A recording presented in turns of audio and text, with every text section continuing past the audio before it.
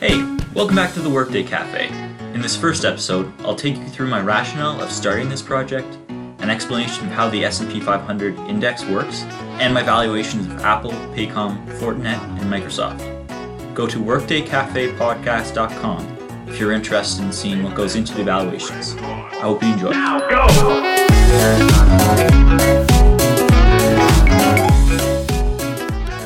Like many others, when 9:30 rolls around on a workday, my first instinct is to check which way the market is moving.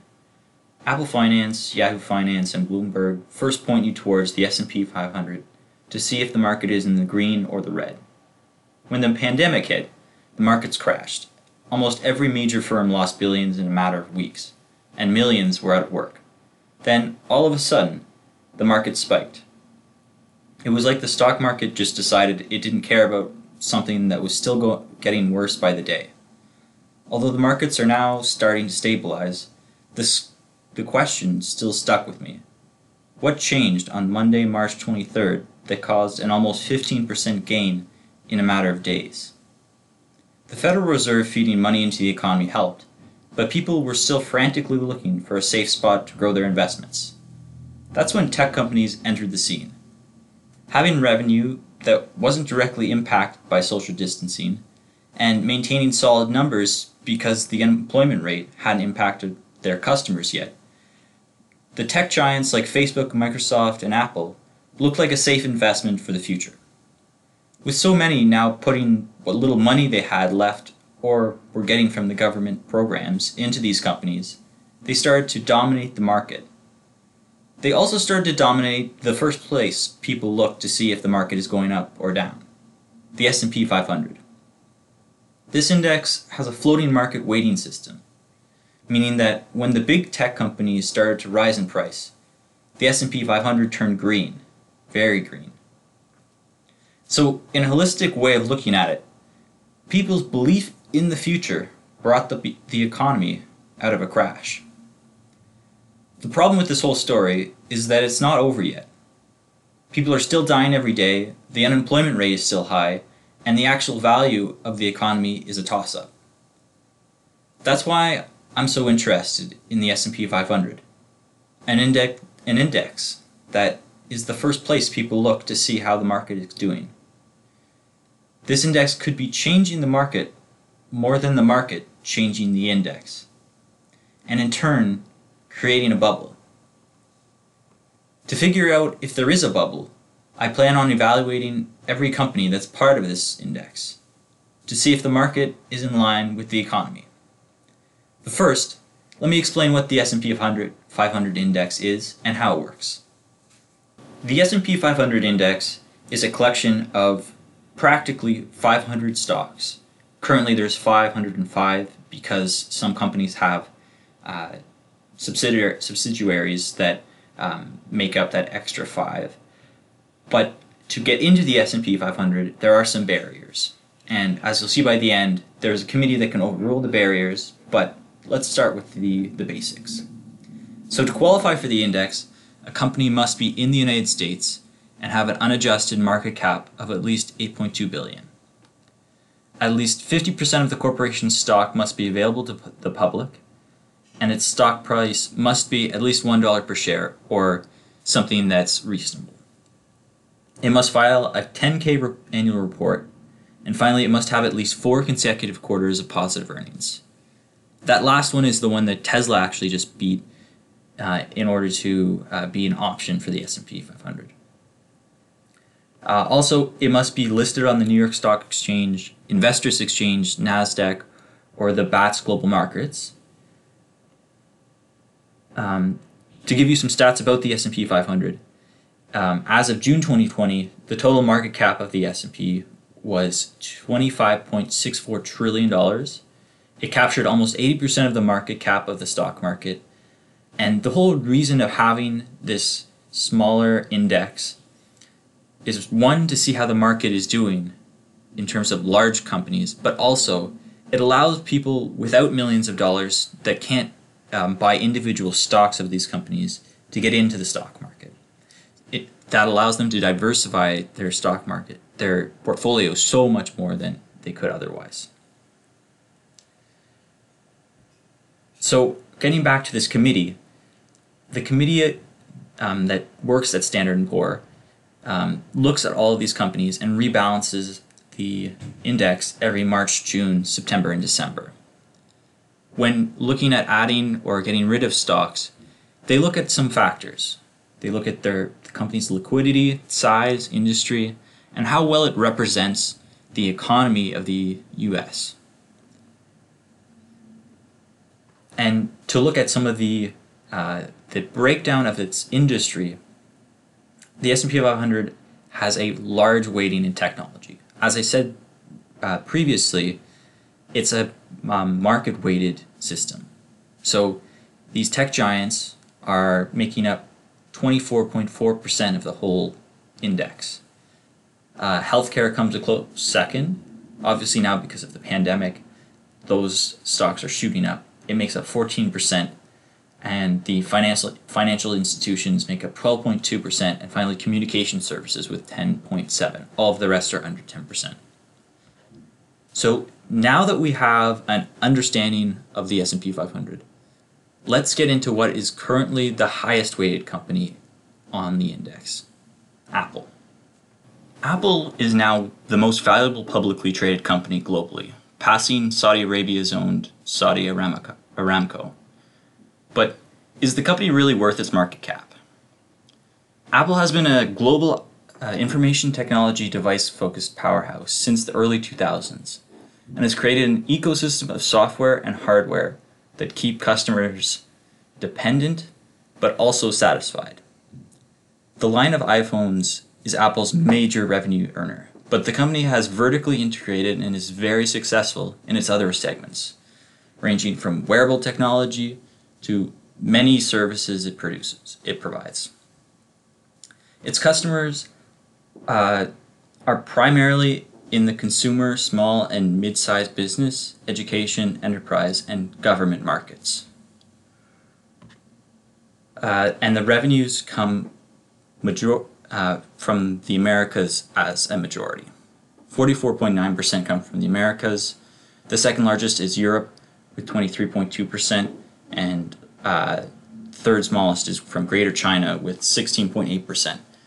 This kind of makes sense because Apple is a luxury priced item.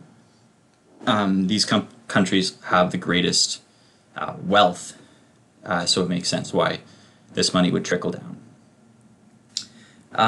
So Apple currently trades on the Nasdaq as AAPL, and currently has a price around $440. Its revenue is extremely cyclical, and every time a new product is released, the revenue spikes, but then the remainder of the year, the revenue is quite dormant.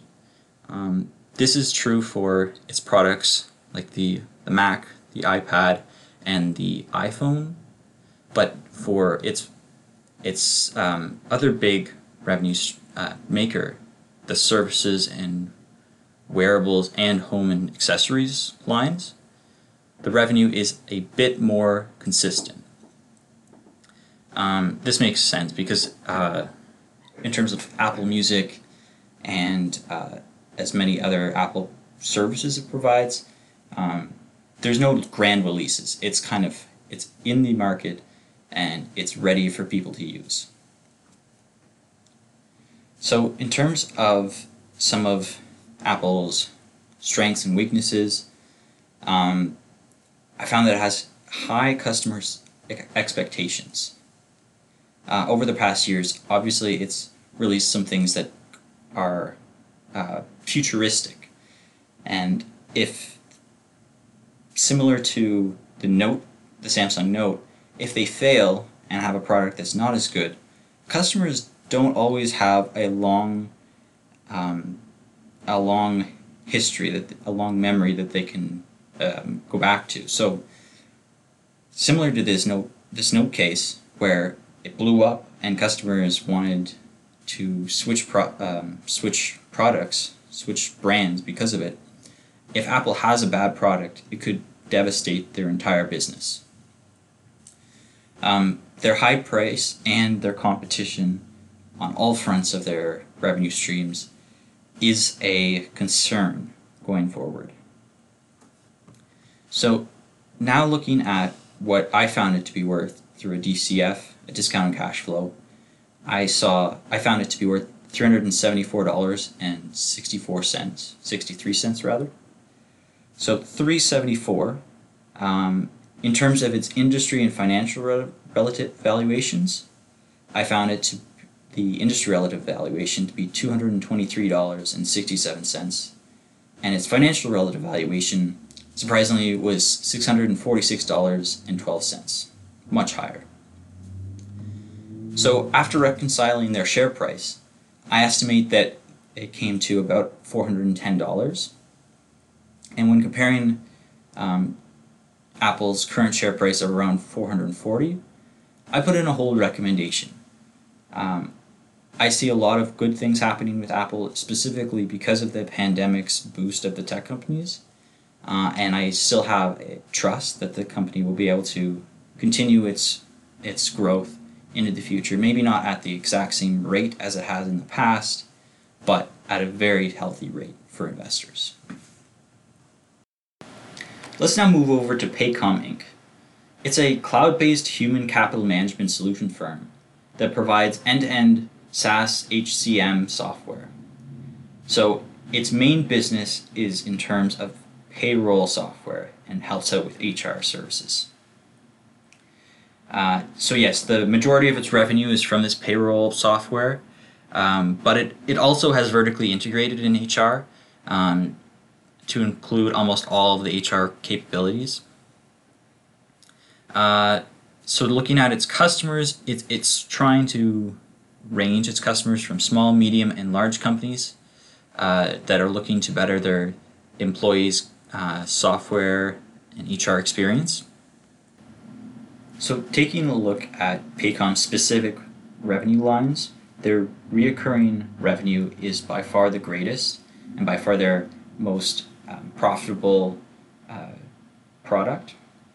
Although the implementation and other section is significant, it's not at all even close to the recurring revenue. So businesses that like their service seem to stay with it, and the amount of new people they're attracting may not be as significant. I'm assuming this because for their implementation and other account, I believe that accounts for what they install into companies. So that being low and reoccurring revenue being high indicates that they used to implement lots of things into companies, but now they're cashing out on that, which doesn't show a great revenue strength in the future, but currently they're in a sweet spot. Paycom Software Inc., or PAC, currently trades on the New York Stock Exchange and has a current price of around $290. The market cap of it is $16.46 billion, and it has a fiscal year end of December 31st. So looking at Paycom through its competition, it seems to be losing market shares in niche markets.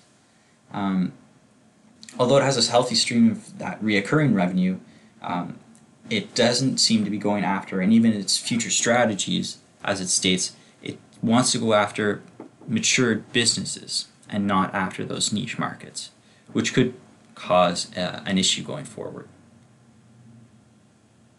Paycom is also extremely vulnerable to competition. In terms of its technologies being developed and market disruptors coming in, it's at the forefront of competition wanting to take over its market cap. Because it's so established, that's exactly what every competition is going to be going for in terms of payroll software. So in terms of its DCF price, I found it to be $345. Its industry relative valuation to be $183, and its financial relative valuation to be $254. So reconciling those prices, I got a price of $269. So when comparing that to Paycom's current share price of around $290, a sell recommendation is issued. So taking this into account, Paycom has a lot of old things going for it. It's a very mature company that has lots of contacts in the major corporations, but it doesn't seem to be growing at a pace that it used to. And to see any exponential growth, they'd have to branch into new revenue streams, and I just don't see that happening in the current economy that we're in. So now moving over to another major software company, well, let's take a look at Fortinet.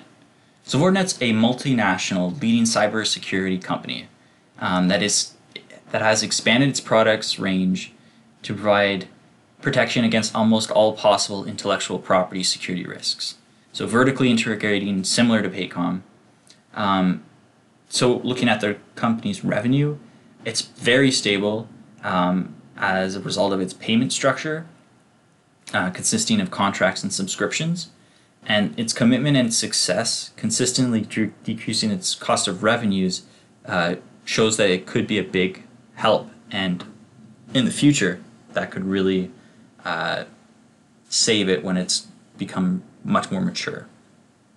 An interesting fact about Fortinet is that it maintains almost zero debt.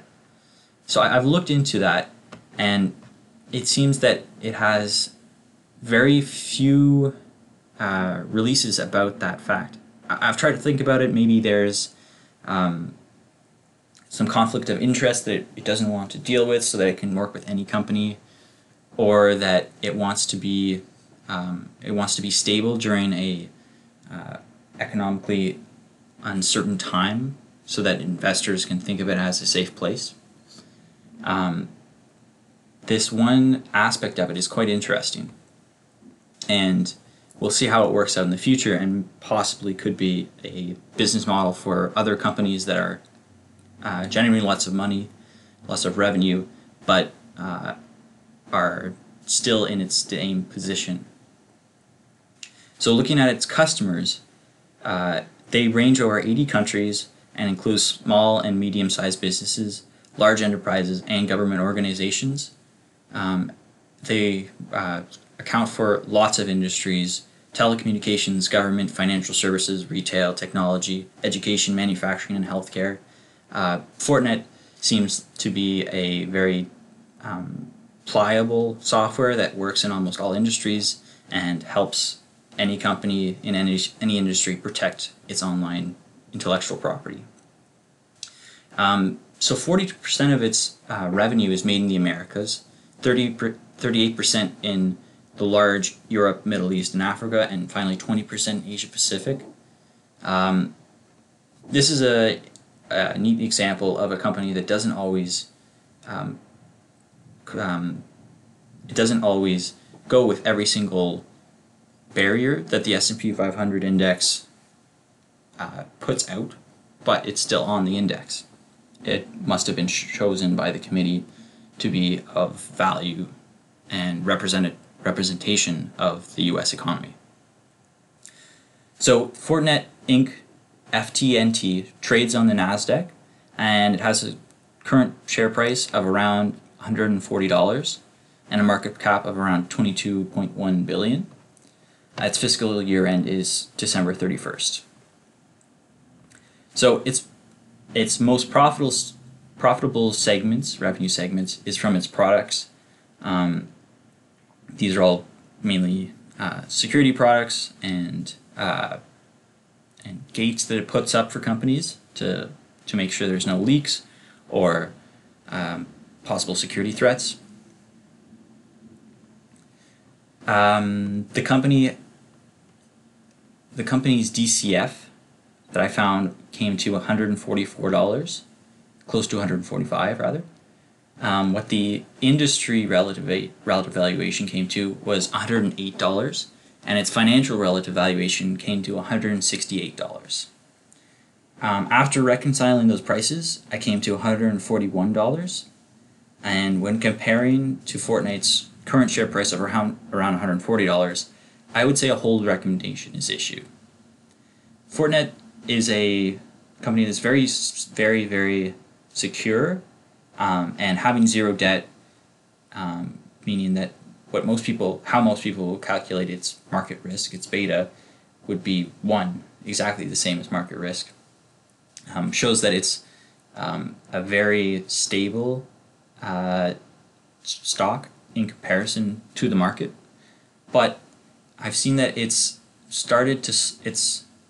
revenue streams have started to slow, and it doesn't have any innovation that will put it above any other company. So if there are industry disruptors or other big tech companies that decide to develop their own major security section and then start selling that, it could be it could take a huge cut of Fortinet's market share. All right, now let's finish off with Microsoft. Being a company with such a wide product range, it's a extremely interesting company to look at. So as a leading software company, Microsoft has securely integrated itself into the workplace of nearly every minor and major business. Its global approach and continuous efforts to innovate has allowed for reliable revenue segments and constant or decreasing operating expenses.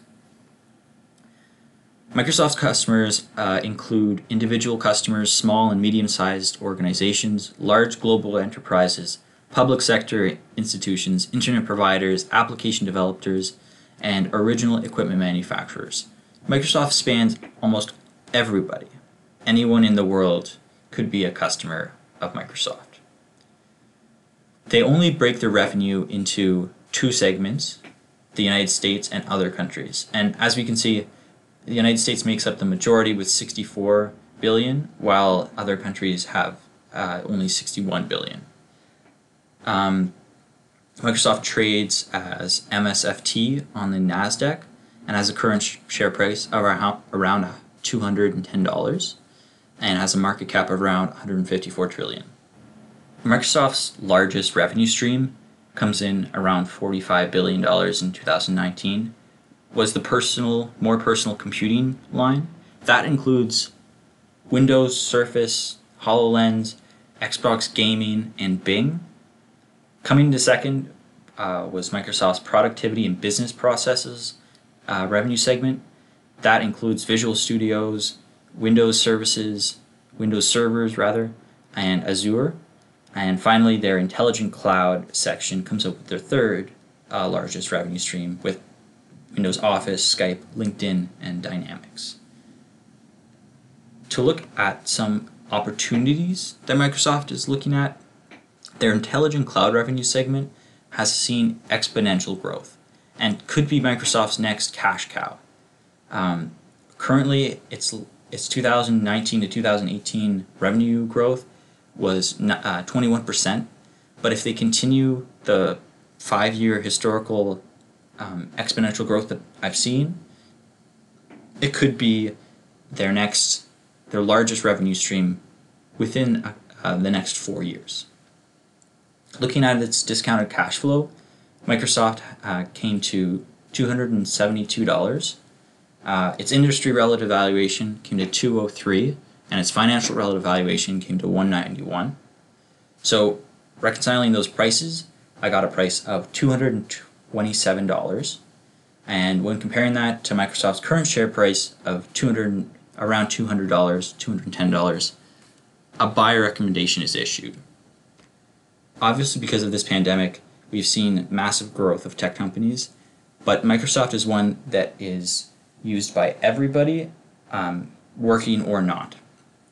And with the amount of new industries, or new companies rather, that are entering the market, new startups, because of this downturn on employees, the unemployment rate, Microsoft will see more customers when it comes to small businesses, and in that way, it'll even continue to rise past its expectations. So to quickly summarize the stocks I've been talking about today, Apple and Fortinet, I would suggest a hold. Microsoft, I would suggest a buy. and Paycom as a mature aging company, I would say sell. Now that I've done evaluations on some of the larger companies, it'll be interesting to see how some of the lesser known companies, the smaller companies, stack up, and see if they back up my theory that the S&P 500 is determining what the market is like, as opposed to the market determining what the S&P 500 is like. I would like to thank my server Kristen, Amara for the music, and you for listening to the first episode of the Workday Cafe. If you'd like to learn more about the evaluations I mentioned and see the data behind my decisions, head over to workdaycafepodcast.com. I'll see you next Tuesday to continue this journey into the stock market.